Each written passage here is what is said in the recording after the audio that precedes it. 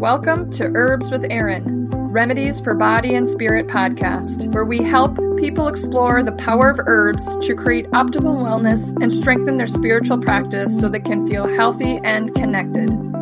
Information provided in the podcast is for educational purposes only. It is not meant to take the place of professional medical advice. Welcome to episode 1 of Herbs Podcast. I'm Erin Lefebvre, your hostess of this podcast, and today we're talking about stinging nettle. Some people just refer to it as nettle. The Latin name is Urtica dioica.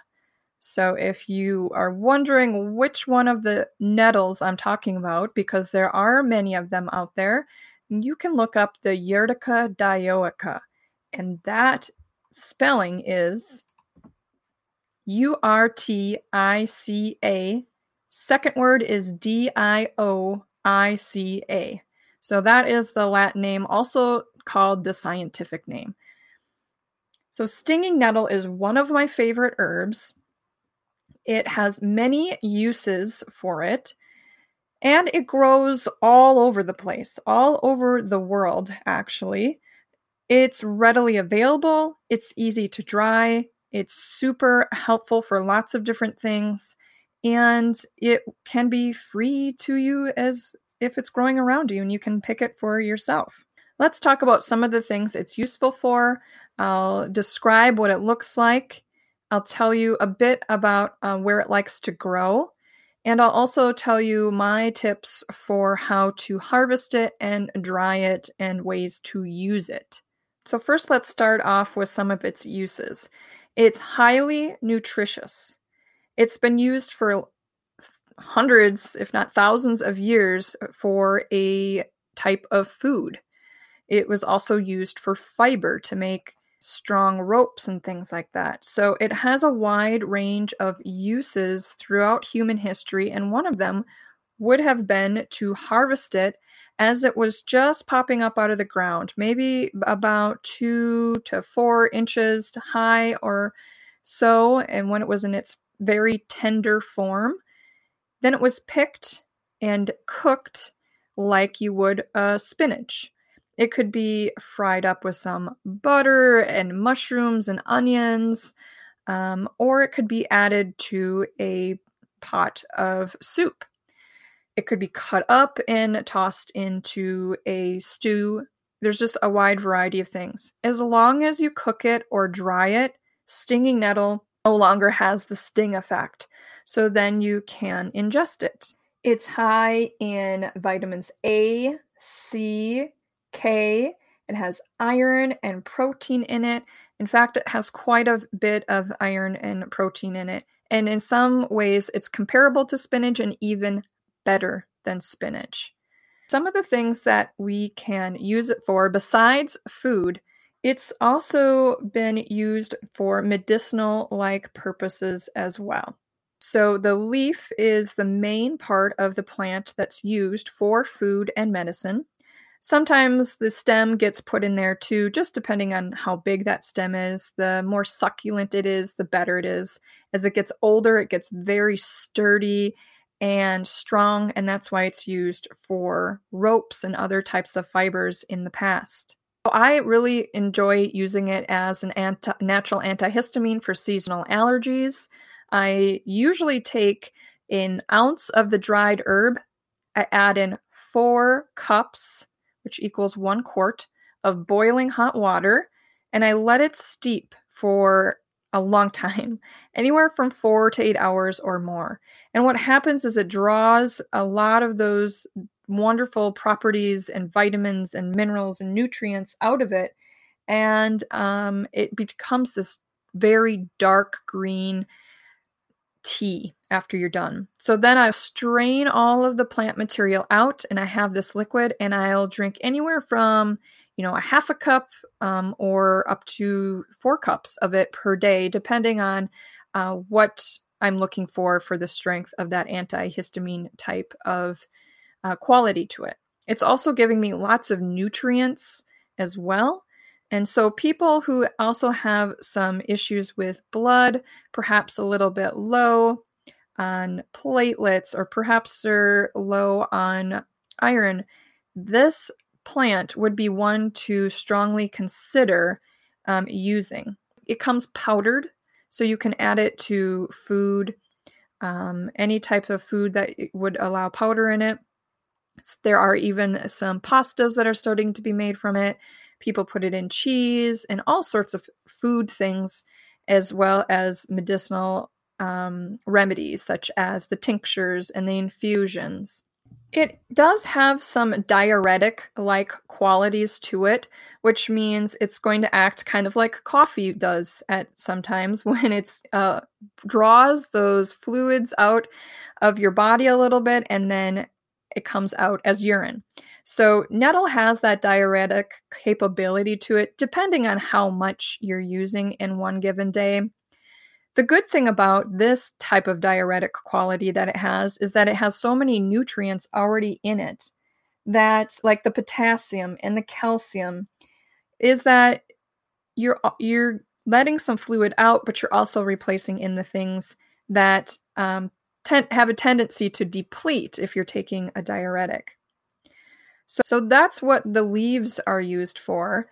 The plant does get some flowers on it. They're very inconspicuous. This plant is wind pollinated, so any plant that has flowers that are used for wind pollination, they don't have big showy petals. They don't have big flower petals. The color, the size are much reduced, and to the point where it doesn't look like they have any. They're not going to have much of a smell on them because they're not attracting in pollinators. They're not going to have much for nectar, again, because they're not attracting pollinators.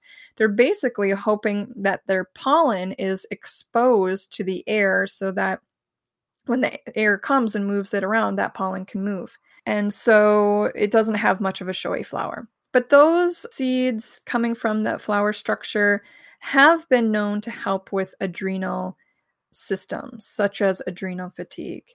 The roots have some qualities to them that are there to support prostate systems. So people with benign prostate issues have in the past used the root for it. I love the aerial parts, which would be the leaves and the stems. That part of the plant is what I use the most. And so what I do with it is I do cut it. I cut it in the early spring when it's very nice and succulent to eat. As it grows, it gets a little bit more fibrous and a little bit tougher. You have to cook it a little bit more. So that's why it lends itself well to a nourishing infusion, which sits, for 4 to 8 hours or more. When it's about 3 feet long, that's about when I like to cut it back a little bit. I cut it back to maybe the first or second set of leaves that are closest to the ground so that I don't, kill off the plant. And then I take that inside, I hang it upside down on some sort of string that I have hanging on the wall, and I just let it air dry. When it's done drying, when it becomes very crispy, and if you crunch the leaves a little bit, if they fall readily and come off of the plant, if they're kind of bendy and pliable, usually means there's still some water content in there. Certainly works well in an air dehydrator too, a food dehydrator on a low setting. After I dry it, then I just strip the leaves off of the stem and put it in a jar or a bag. Now, some people ask me, well, how do you harvest nettle without becoming your hands stinging and your arms stinging from reaching down in there? So when I harvest nettles, if I'm just going into my garden where I do have a patch of nettles, I very carefully just reach in where I want to cut the stem, and I'll very gently put my fingers on the stem, and at the same time, I'm kind of pushing up on the stem. And what I'm doing is trying to pop the little hairs on the plant, because the hairs on the plant have a pocket of fluid in them. Some people say it looks like a hypodermic needle. Under the microscope, it kind of does look like that. But it also looks like just like a tiny little sac of fluid in this hair-like structure. And that's really easy to break open, actually. So if you go in gently so that you won't get poked by the hairs, because then it breaks open and the fumaric acid goes into your skin and has an itching component in there, which is a type of histamine, to cause a reaction in our bodies. So if you can avoid that poke into the skin and you just slightly come in and kind of brush up in an upward motion on the stem, you'll push those hairs up, and then you can compress them against the main stem and they'll burst open and they won't poke you and they will just release that fluid. So then when you do that with one hand, you can hold the stem like that and then cut with the other hand that's holding the scissors, and then you've got your stem already cut. If I'm going into an area where I'm not doing one stem at a time like that, gently taking my time, I will put gloves on and grab a bundle of the stems, maybe 2 or 3 at a time, depending how big they are, because they can become very big and round, sometimes as big as a pencil. And I'll go in there, grab 2 or 3 stems, and then cut that way. So the good news with nettle is usually there's an abundance of nettle. And when I harvest herbs that are not in my garden, I'm always aware that I'm not going to cut more than I need, or that I'm going to cut so much that the plant will die and not be able to recover. So the ones in my garden, I will go in there, and take a few out every so often and then hang them upside down in my house and dry them that way. I like to do it before they set their flowers and before they set their seeds, because after they do that, I've noticed the leaves get a little bit more yellow, they get more narrow, and the plant even becomes more fibrous and tough at that time. So I typically like to harvest before the flowers blossom and set their seed. Now, you certainly could harvest afterwards if you want to, but again, they just don't seem as vibrant, green, and healthy and lush as they do previously to that flower. It makes sense biologically because typically most plants are putting a lot of energy into their reproductive structures, into making those flowers and seeds so that they can get their genetic material out again into the next generation. So after they do that flower and reproductive structure set, sometimes it kind of seems to deplete it from the roots and from the leaves, and everything's really going into those reproductive structures. Now, there are exceptions to this rule, but I've noticed with nettle, it really does seem to be true that the vibrant green color and the bigger leaves seem to be there before the flower starts to blossom. That's typically why I like to harvest before the flower sets. Now, the other reason why I like to do it before the flower sets is because usually by that time, the plant seems to be very crabby. Nettle seems to get, I say, crabby, a little aggressive afterwards. The older that plant seems to be, the more pointy those hairs seem to be on the plant. I think it's just over time they get tougher, and it just seems like I get poked more the older that they get.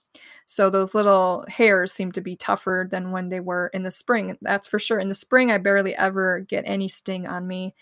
Because everything's just so pliable and succulent and full of water and very tender.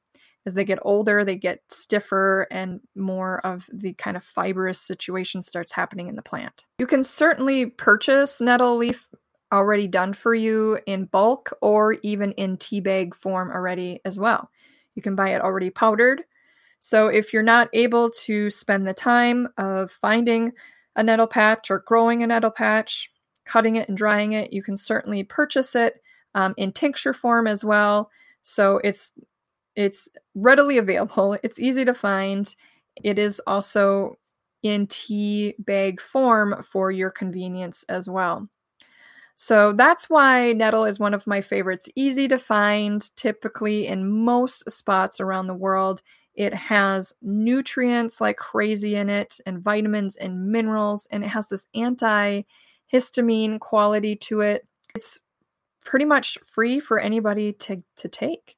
It grows readily underground as well, so it will propagate itself, and your patch will get bigger and bigger as it goes underground and pops up in more than one place.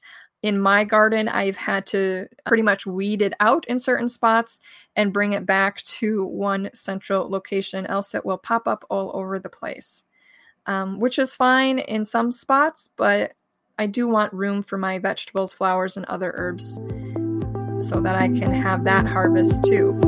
Thank you for listening to episode 1 of the Herbs Podcast. Please follow me at FullCircleHerbals.com and the Facebook page Full Circle Herbals.